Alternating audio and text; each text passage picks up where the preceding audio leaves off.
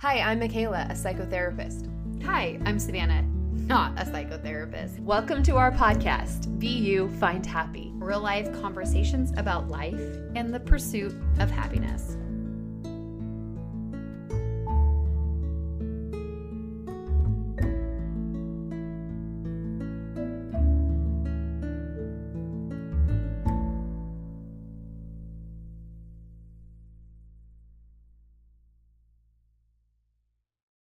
This week on the podcast, I have Sonny McCandless talking all about courage to be you. Courage to say the things you need to say, courage to explore your identity and things that you want to draw into your life. She is a life and transition coach, and she's a co-founder for Outwild. Really, truly inspiring. All things courage. All things be you. Find happy. Hi there. Good morning. How are you? Good. How are you guys? Good. So it's just me today. Savannah's actually at work. Oh, gotcha. First, would you be able to kind of share a little bit about who you are and what you have going on? Yeah, absolutely. So, my name is Sonny. I work primarily as a life and transition coach. And I kind of have a niche with outdoor-minded individuals. So people who want to transition their life or get coaching around usually things that bring them closer to their love of the outdoors. So sometimes it's a lot of career coaching, people who might want to be able to have a more flexible schedule or work remotely, people who might want to work in the outdoor industry, or people who aren't planning on changing their whole careers, but just want their overall lifestyle, their hobbies, their weekends, their free time to be filled with more time outside. So that's the majority of what I do. And that looks a lot of different ways. Sometimes I do that one-on-one. As of this year, I actually just started doing that in group online coaching workshops, which has been super fun. And then my second business is I co-founded with my friends, Courtney and Jeremy, a company called Outwild. And Outwild is actually really similar to the work I do in one-on-one coaching, but in a retreat setting. So we bring people together for usually, about 3 days of outdoor activities and workshops and life design courses and meditation and yoga, and help them kind of really pull away from daily life and take time to reset and kind of go in with some strategies to change their life however they're hoping to do so. When they get back. So that's also fun. That's also one of my passions. So that's a little bit about what I am. I'm also a rock climber, as that's sort of my main hobby. And just in general, sort of live half in Las Vegas and half on the road. Yeah, that's I guess love that's that. basis. My brain is still warming up this Yeah, morning. mine too. So we'll be warming up together.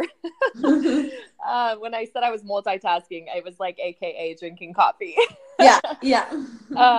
So yeah, it's funny. We live about 2.5 hours from San Francisco, and I grew up here when I was younger, in the Sierra Nevada mountains. But then I moved away. I went to the Bay Area for college, and then I moved down to San Diego.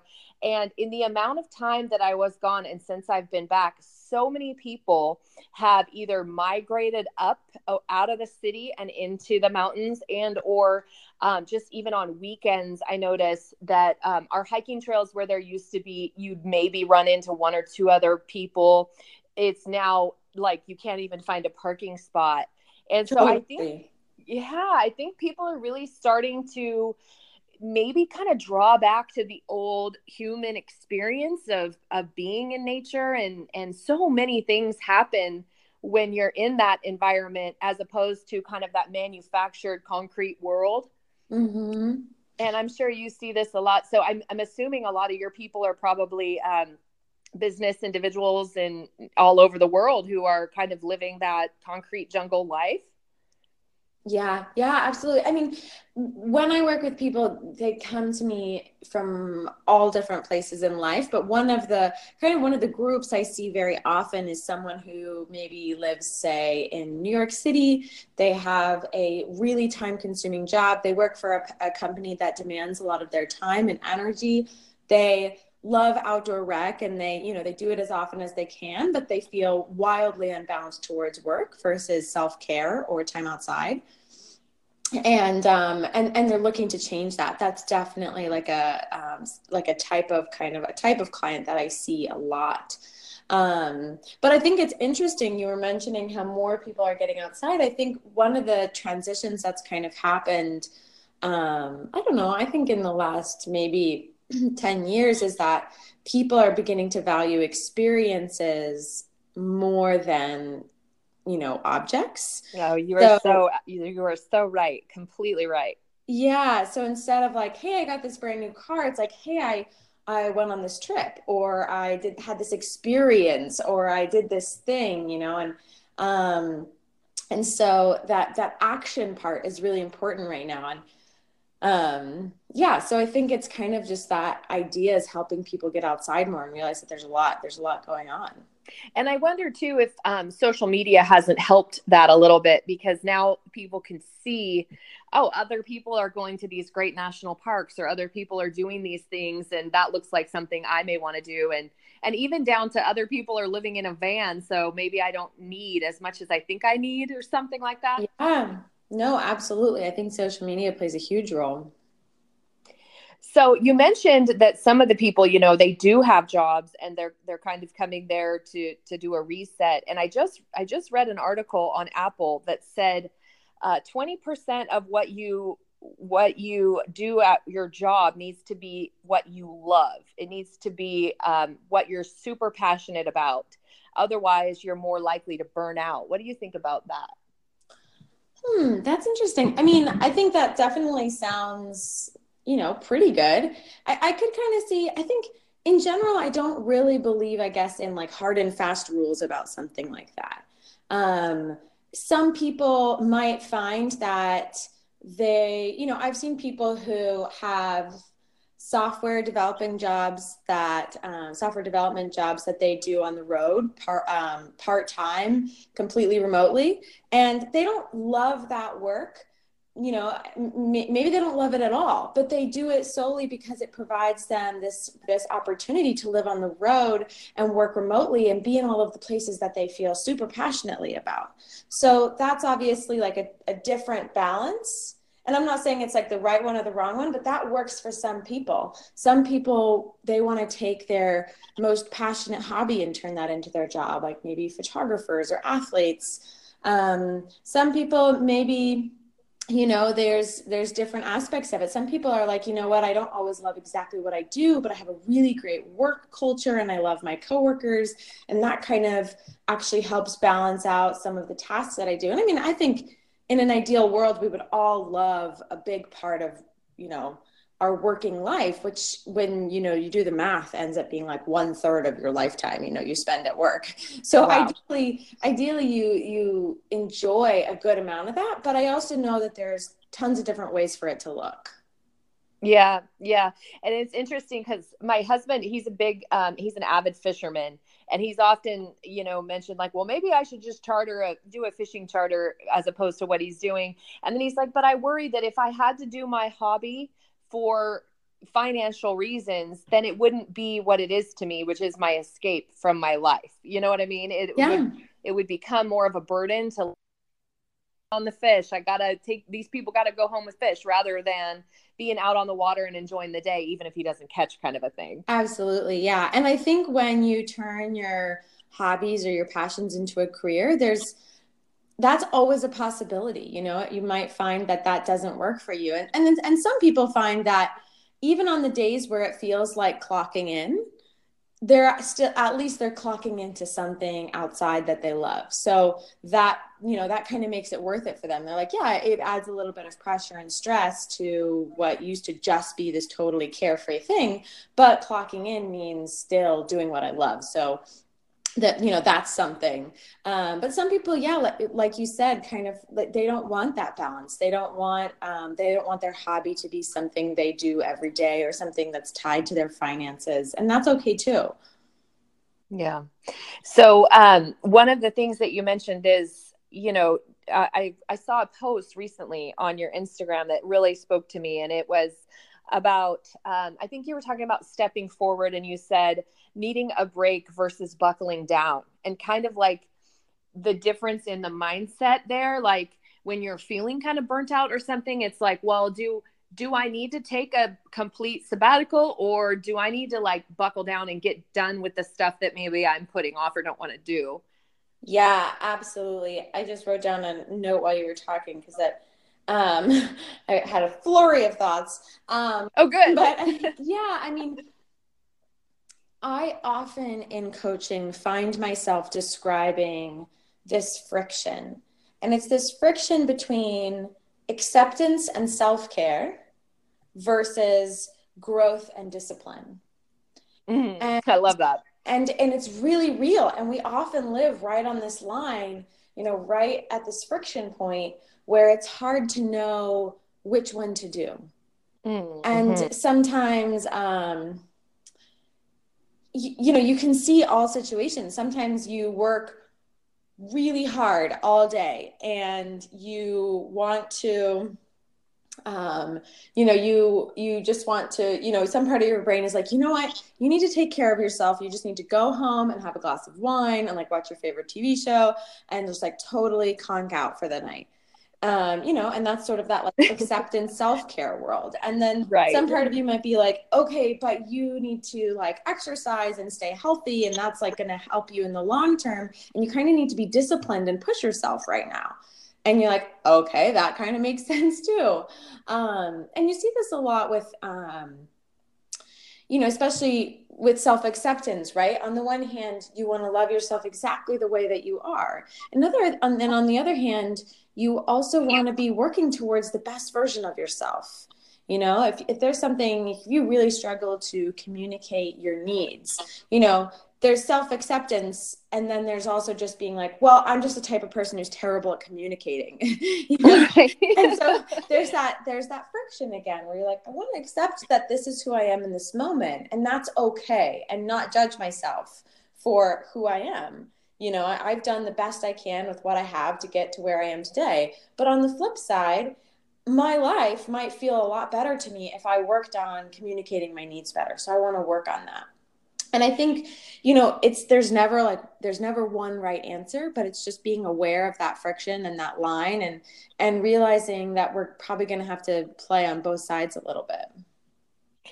I jotted so many things while you were talking, but the one that was coming to mind is I just listened to this TED Talk on procrastination, and it said that original thinkers, people that are kind of creating and paving the roads rather than following, live in this space that isn't complete procrastination, but it's not precrastination where they get it done too soon. They kind of find that sweet spot of, like you said, it's almost like a sweet spot in between what you're describing of self-care and friction. Yeah, exactly. I've listened to that TED Talk before. And did you? Yeah. I remember that part where he talks about like a study they did where some people, they just like made them do a task right away. And some people, they had them glance at the task and then wait for 10 minutes and then do the task. And the people who waited were better at the task because they had unconsciously been working on it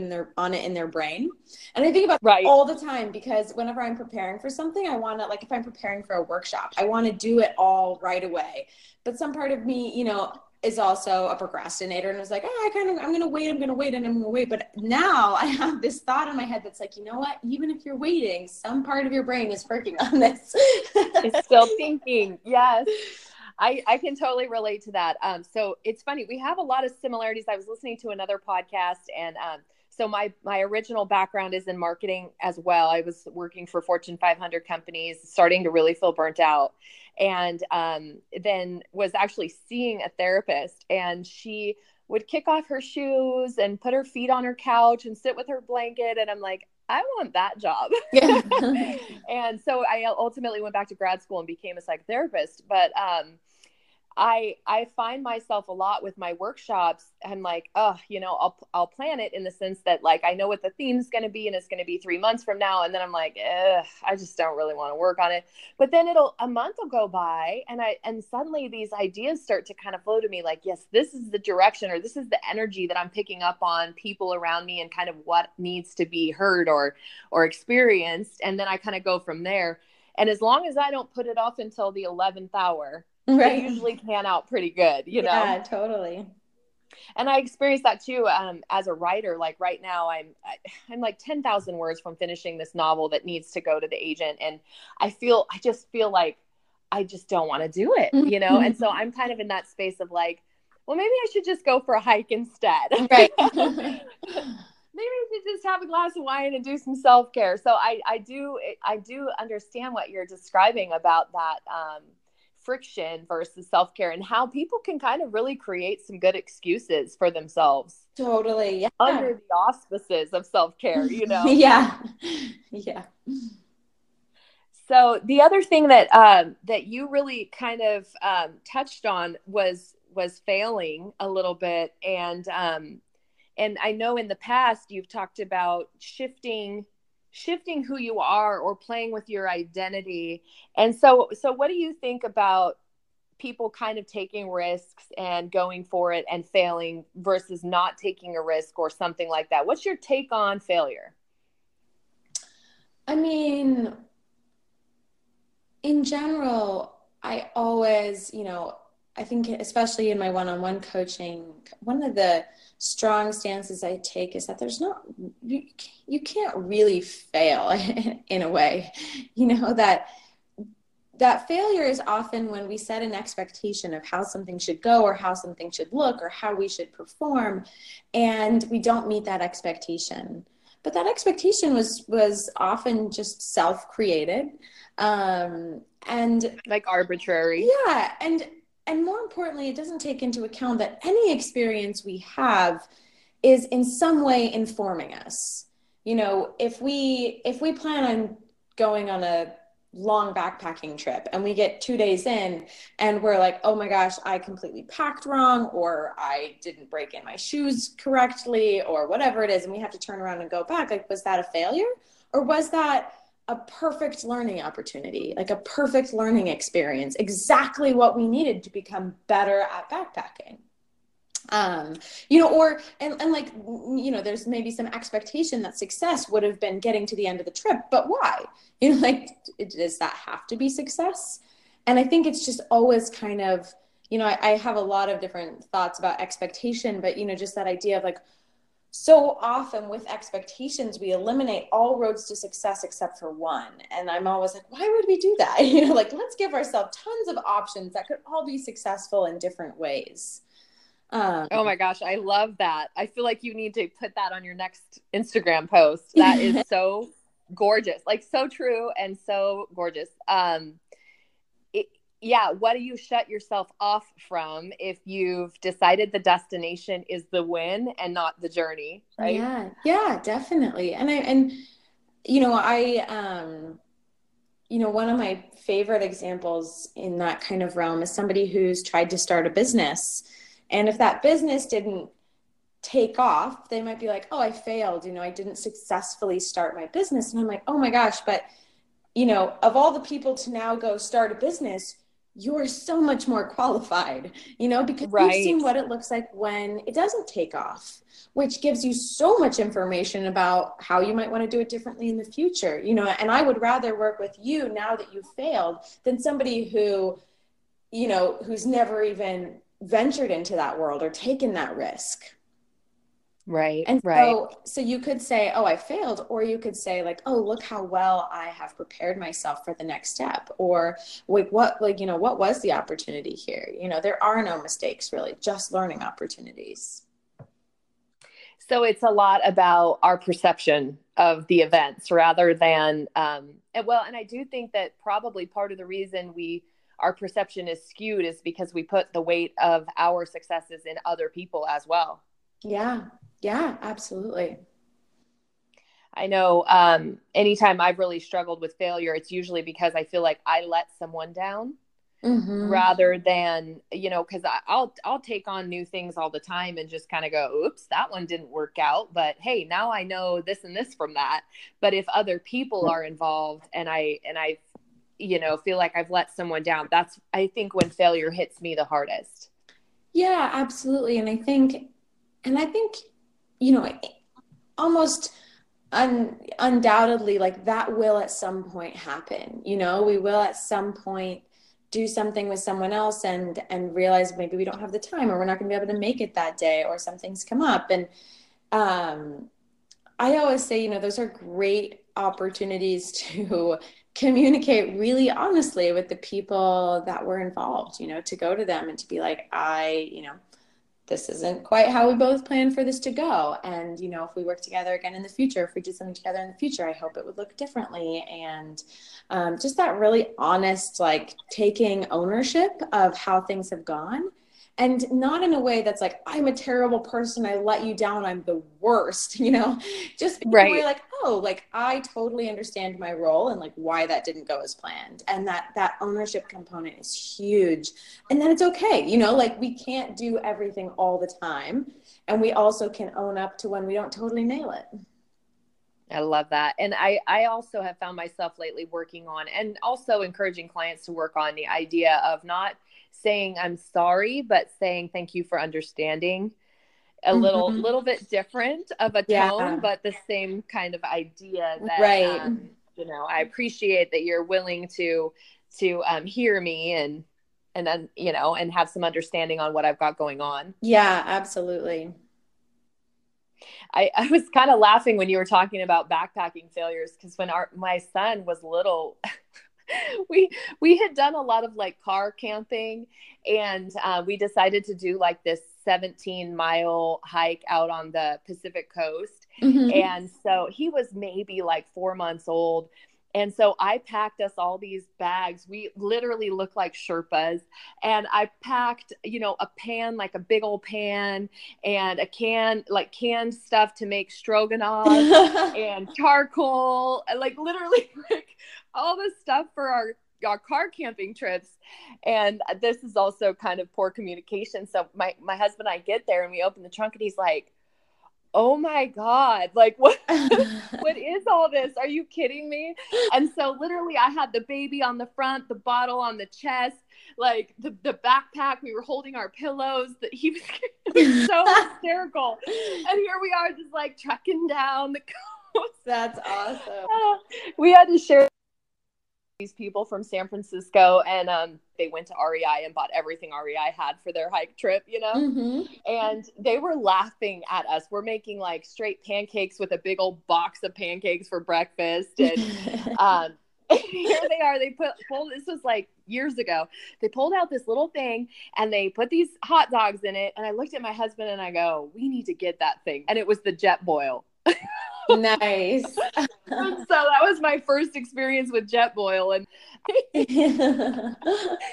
it wasn't a failure. We learned so much about each other, so much about what we could achieve, and you know, it was just a really good growing experience. I mean, people were literally stopping us going like, oh my gosh, how old is your child? Like, look at all this stuff you guys have. And it was kind of empowering, actually. I mean, at the moment, we were like, you know, but it was good. Do you ever have people that come on these kind of out wild retreats that are, you know, maybe not expecting what, like you talked about expectations, and they have a different idea? Well, so the inaugural, wow, that word didn't come out correctly. Inaugural Out Wild retreat was last November. And I think actually what was really cool about who showed up is that, I mean, it was the first one. So there were no videos that anyone could watch. There were no, you know, like they couldn't talk to somebody who'd been before and ask how it was. Every single person who showed up to the retreat was, you know, was basically saying, I don't know what to expect, and I'm okay with that. And I think that's partially just what made it so amazing, so remarkable, and so much fun, was just that energy of like, I'm open to it all.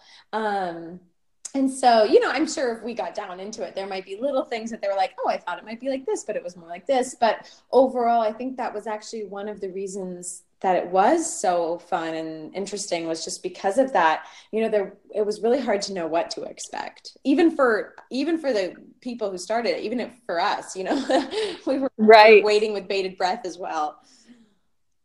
That's kind of a neat experience then, when everybody's energetically just open to whatever's going to happen and kind of trusting the process. That's really fantastic. Yeah, exactly. So when you talk about kind of having, your website is about like courageous, intentional living and having courage. And when I think about that, there's so many different kind of thoughts and things that come to mind. But one of the things that I'd heard you say, or maybe you posted about on Instagram, was having the courage to play with your own identity.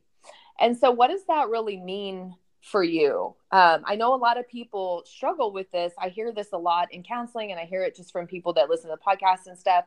For example, moms that are stay-at-home moms, you know, and they're struggling with their sense of identity and what they're supposed to be or whatever. And so what does that look like for you, the courage to play with identity? Ooh, I mean, the first thing that comes to mind is I kind of mentioned something similar earlier, but this idea of sometimes we get stuck into kind of, you know, thought patterns about ourselves that aren't really energizing to us, that aren't really fun to let play out anymore, that are tired or maybe even unnecessary. And it could be a thought pattern like, I'm the type of person who doesn't ask for help, right? Like, I just, you know, I'm just super independent, and I'm just the type of person that doesn't ask for help, or I'm just the type of person that will always say yes, no matter what, even if I don't have the time to take on whatever it is. And sometimes in coaching, you know, I have to ask people, like, is that thought about yourself? Like, how does that make you feel? Like, when you have that thought, you know, what does that bring up for you? And oftentimes, you know, I hear responses like, well, I feel kind of tired. You know, I've sort of signed myself up for a lifetime of saying yes to everything and having no time to myself. Or I feel a little like apathetic, you know, like no matter what I do, I'm not going to ask for help. So I'm kind of in it alone. You know, whatever that feeling is, it's sometimes we've found that these kind of, we've gotten stuck into some sort of self-identifying trait that really isn't working for us anymore. And I think there's a moment where, you know, kind of we were talking earlier about that friction between self-acceptance and growth. Like, there's a moment where we might have to be a little bit more compassionate to ourselves and say, well, you know, just because I was a certain way up to this point in life doesn't mean I have to be that way forever. And if that isn't working, it's not that it was wrong or right or good or bad. It's just that apparently that isn't working for me anymore. And that's okay. You know, maybe that worked for you in the past and it was fun and energizing to not ask for help or to say yes to everything. But maybe now you're at a point where you want to value or prioritize different things, and it's time to shift a little bit. And so playing with identity, I think, is a lot about saying, you know, if you have a thought in your head that's like, okay, so I am the type of person who doesn't ask for help. You know, if you're playing with your identity, you're not just going to switch and start being like, I am the type of person who asks for help. You know, reframes are hardly ever just the opposite, because obviously you don't believe that's true, or that would have been your mantra this whole time. But it's, the reframe might be, I am the type of person who's learning to ask for help. Or who's practicing asking for help even when it makes me uncomfortable. And that might be something we can get behind, and something that is true about ourselves. So we don't have to lie. We don't have to just totally recreate ourselves. We can find the truth, you know, within the change. Yeah, it's interesting how people like to hold on to those kind of things that they've created. And I think it's almost comfortable sometimes to stay in negative thought patterns than it is to break free and explore what else could be there. Yeah, absolutely.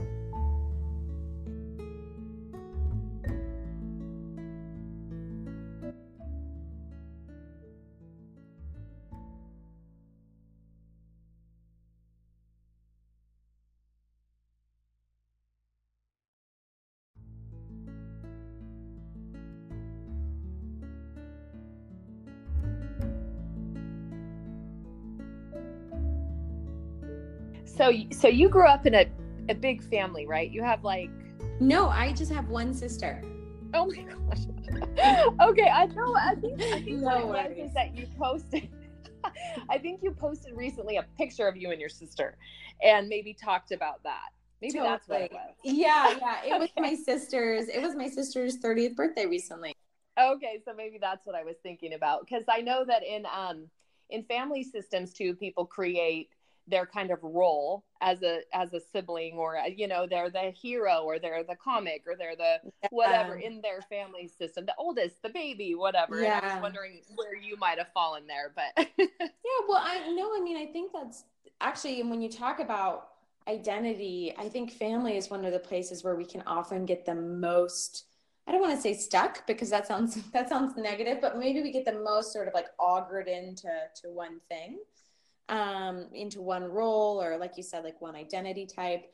And I think that that's partially what sometimes makes growth or change a little bit hard, is not just that we expect ourselves to be a certain way, but that other people expect us to be a certain way. And, going back to one of my favorite topics in coaching, like one of my favorite things that I ever discuss with clients is communication techniques. And it's one of those moments where I'm like, yes, like it is so uncomfortable to redefine yourself in front of your family's eyes. Absolutely. I have the utmost empathy and sympathy for someone going through that experience. It can be challenging. But I also know that sometimes it's more challenging when we're afraid to name it. Like when we want it to happen so subtly that maybe no one notices. And it creates maybe this shame or this hiddenness around that identity change, around that whatever change it is. And one of the techniques I talk about a lot is how can you just show up and just radical honesty about what's going on, like, hey family, I just wanted to let you know I'm working on making this change because I found this old pattern I've gotten stuck in isn't really working for me anymore. And that can be uncomfortable to just say it right out loud, but that in a lot of ways it can help ease the transition. And so anyway, I kind of went off on a tangent there, but that's definitely no, I'm listening. Keep talking. Yeah. I was jotting notes actually as you were talking, because I can really relate to a lot of what you're talking about, when even if somebody in the family maybe takes on a different religious belief or something like that, and having the courage, like you talk about, to maybe put that out there and go from there and see what happens. Absolutely. And it's always, a huge, one of the mantras I come back to with my clients a lot is this idea of, we hear the word authenticity a lot, right? Like, I think it's kind of like a buzzword, right? Totally. Yes. And I'm always like, authenticity, like, what does that even mean? We don't want to just throw the word out there without really thinking about, like, what does that mean and look like to you? And for myself and with my clients, I talk about this idea that authenticity, while we can be authentic with ourselves, a lot of the time when we're talking about authenticity, we're talking about how we show up in front of other people. And how we show up in front of other people often comes down to our communication, to the way we talk and the way we act around other people. And so my recipe for authenticity is honest, kind, and timely communication. So honest communication meaning actually saying how you feel. Kind communication being, when we talk, we're talking about our own experience. We're never lashing out or putting anything on anyone else. So instead of being like, like in your example, you were talking about somebody who might want to, who's changed religions from their family or something, or changed spiritual beliefs from their family, so you, instead of going and being like, you guys are all wrong and this is the way forward, kind communication would be, I'm walking down a different path right now, and here's what that's been like for me, and why I chose to go down that path. And then timely being that we have to kind of say how we're feeling, what's going on for us, as close to the moment in which it's happening as we can, right? Like, you can't really show up authentically if you've been harboring some sort of frustration for weeks on end, and like 2 months later eventually talk about it, because that means in every interaction we're showing up with this thought going on in our head that we're not letting out. And so we're inevitably being inauthentic in some way. So I just think about that a lot, but that honest, timely, and kind communication. I really like what you said about timeliness, because one of the things that I often share is that we have an obligation to speak our truth so long as we say it with grace, which is similar to what else you were saying. But the timely piece is something I don't think I've really expanded on, and is so true. Even for myself, I know if I hold something in, it really kind of almost becomes passive aggressive when you finally do say it, if at all, and, right. And so that timeliness, like you said, if you're not saying it, at the time, then you're really being inauthentic in some ways. Right.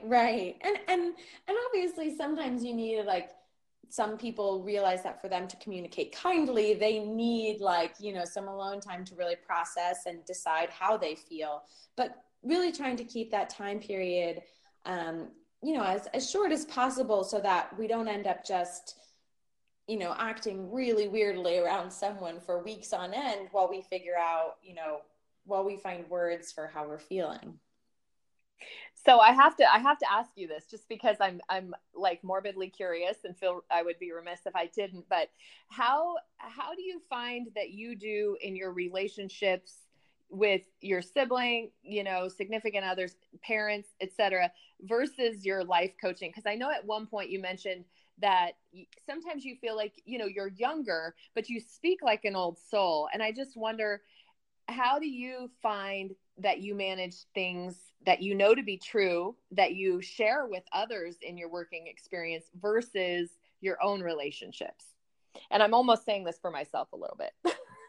Yeah. So kind of asking, like, do I use those techniques in my own life? Yeah. Are you able to really kind of, are you able in the moment to execute kind of what you share? Yeah, that's a really good question. I mean, I think with family, for me, it's always harder to kind of get to that pure truth right away. You're like, here's what I'm feeling and why, Right. Because there's so many more layers, and just a lot more emotion for me in general. And yeah, I think that can be a little bit more difficult, but in general, I do try and show up that way with my family, but it definitely takes a lot more thought and effort for me. Like, I have to be like, okay, I'm going to show up and I'm going to say this thing in front of my family or whatever it is, like I have to almost have to prep for it. With my partner and with my friends, I think it comes much more naturally. Okay. And it is kind of just, I mean, in some ways it's naturally how I communicate. It's very much like, I am feeling this because because this happened, or when this happened, I started feeling like this. And it's like, I don't want to say word vomit, but it's very right. like, my partner always jokes. He's like, I know exactly how you're feeling when you're feeling it. Like, no right. one has there's no wonder. Yeah. No one has ever sat around wondering how Sonny is feeling. They're always like, oh no, she'll say, don't worry. So I think it's also kind of my natural communication style. Yes. Yeah. I'm laughing because I sometimes feel bad for my husband and my son, because they're, married to a psychotherapist who's always pulling these, like, I feel such and such on them. But then sometimes, like, even last night, oh my gosh, we were walking the dog and he was pulling, and I kept telling my husband, well, why didn't you just put him around your waist so he's not getting 3 feet out of your arm, this, that. And he goes, do you have a need? Okay, go ahead, throw it back on me, that's fine. Right. But I do think sometimes, kind of being in the psychobabble world, people will say, I'll even have clients ask me, well, what do you do? And I'm like, well, I'm not going to go there, but let's talk about why, or how or what. And yeah, they want to know, like, are you good at that? Are you, right. And The answer is that no, not always. Sometimes I have to call my friend, I have to call Savannah and be like, bap, bap, bap, bap, bap, and da, da, da, da, da, and get it all off my chest and then go deal with it, Yeah. Oh, definitely. I mean, it's one thing to have the awareness with someone else to be like, oh, from the outside, it looks like this might be going on. And it's another thing entirely when it comes to yourself. And I think in general, it's a really good and healthy practice to have people in your life who you can go to be like, I'm going to just talk for like 3 minutes. And at the end, can you like tell me if there were any sort of broad trends or things you can pull out from that to help me make sense of it? Totally. That's, yeah, you hit the nail on the head. And I think that that's part of that being authentic and being honest with yourself, that no, I'm not always going to be great at this. This is part of my work as a human, Right.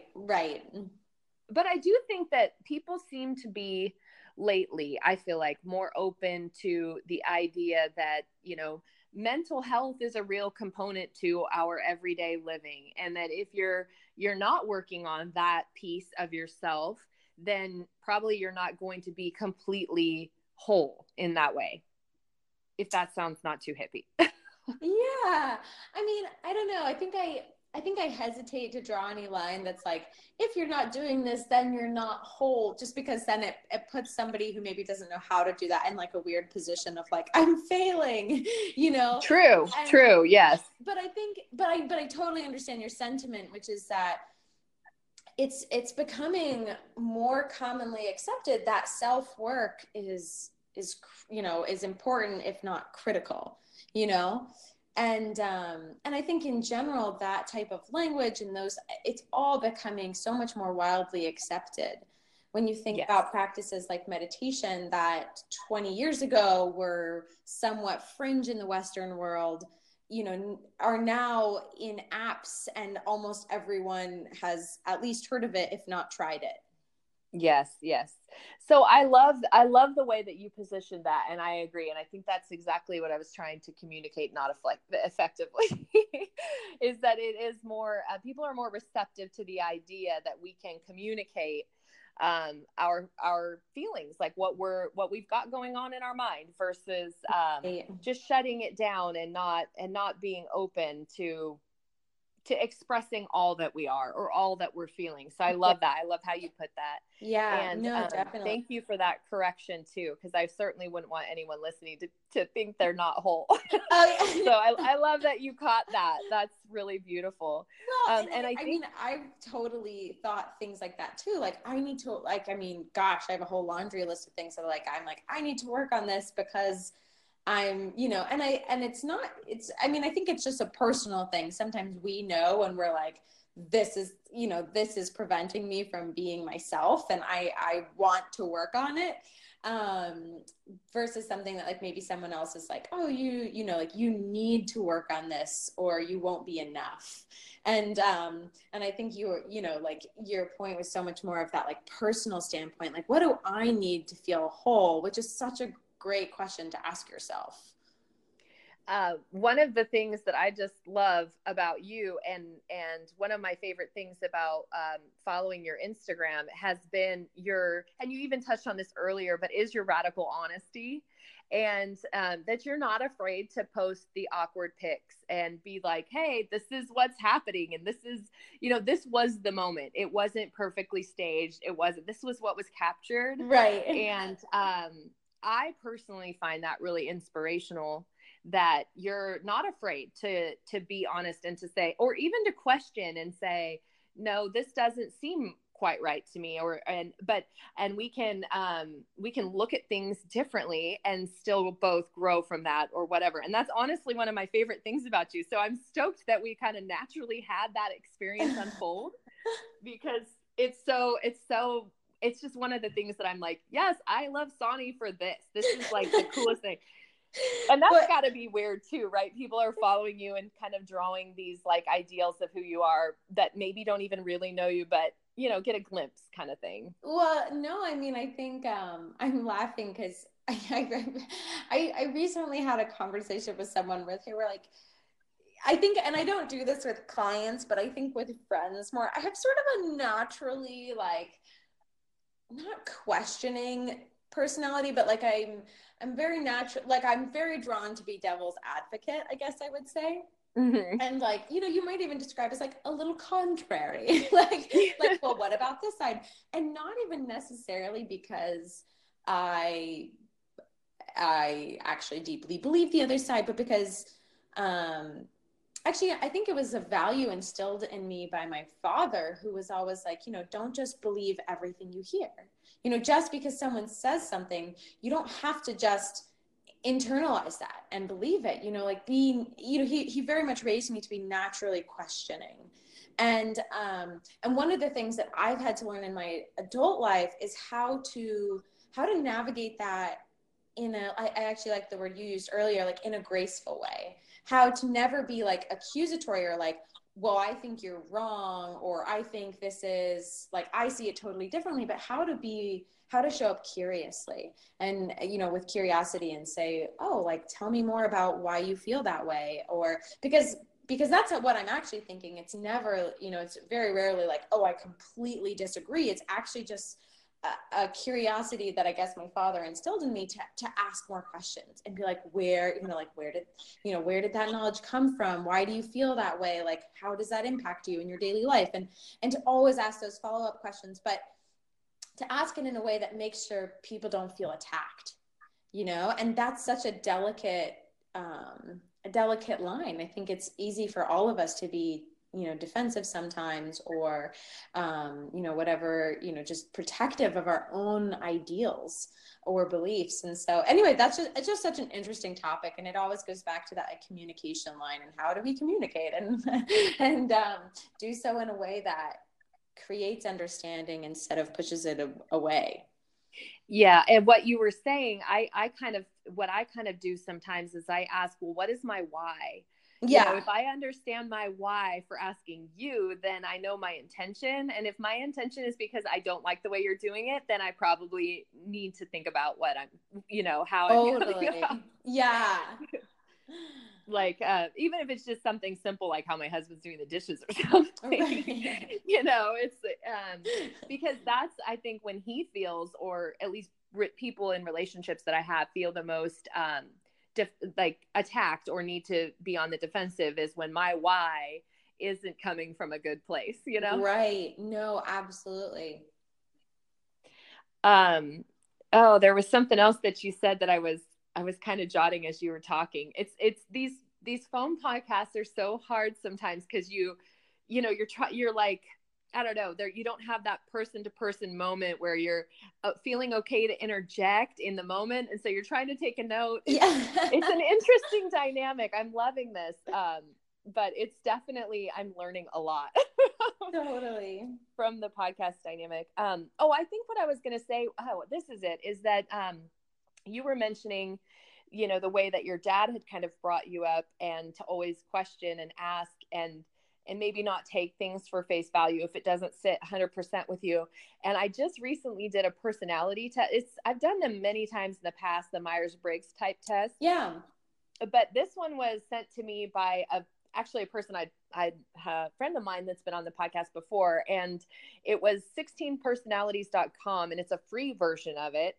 And I was the same, but some of my percentages had shifted. So I'm still an ENFJ, but my things had shifted. And I'm an ENFJ.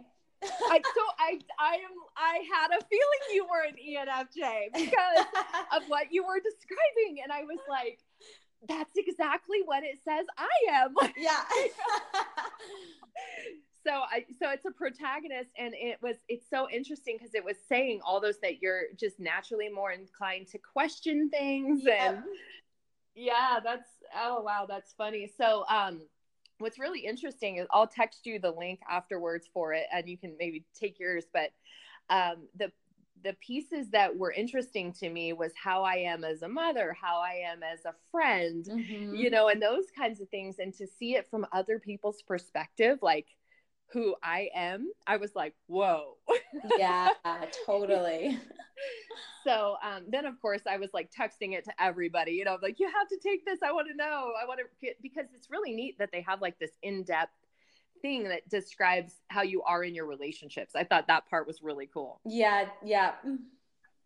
So I had a feeling you might be an ENFJ. There's very few of us. I know.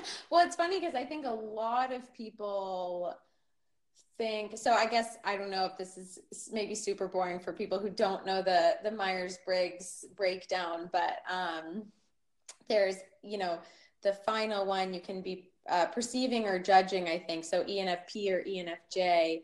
And a lot of people think I'm ENFP, which is more of this, like, not just like operating from the heart, like very feeling centric, very, emotional centric, but also really in the moment and really in the flow, and really just like, things will just come up, and I'm just like, I'm just here and I'm with it, and I'm not really planning, I'm just letting things flow. But ENFJ is like all those things except for the planning component, where you're like, but I also need to have kind of like a clear picture of what's going on and where I'm going. And like, I'm like, I'm definitely present, but I'm not just like completely go with the flow. Like I need a little bit of structure. And so I always, when people, see me, they're always like, you must be ENFP. And I'm like, no, I have a little bit of that planning tendency. Yep. Me too. And I think I'm 11% of the planning of, the judging piece. And so it's real low, like my intuitive piece is like 71% or right. something, but it's definitely there for me too. And I think that what's interesting is that's where my biggest holdups are. That's where my biggest hangups are, is that almost internal conflict of wanting to be this free spirit and just go with the flow, but then feeling that kind of need to control a little bit. Yeah, totally. Yep. Oh, well, I just love the direction this conversation went, Sonny. Because you're such a beautiful spirit, and I really think that you have such a beautiful thing to share. And I love that you've got Out Wild going, and just everything that you're doing. And so I'm hopeful that people listening that maybe need some direction will give you a call for some life coaching, because I really just think you're doing great work. Thank you so much. And thanks so much for having me this morning. And I just love chatting about all these things. I'm like, oh yeah, communication and identity. Like it just feeds me. But it was so lovely and easy to chat with you, Michaela. And thanks so much for having me on. Okay. Talk to you soon. All right. Bye, Michaela. Okay, bye. This has been a Be You, Find Happy podcast. For more inspiration, check out our links. Bye-bye. Bye.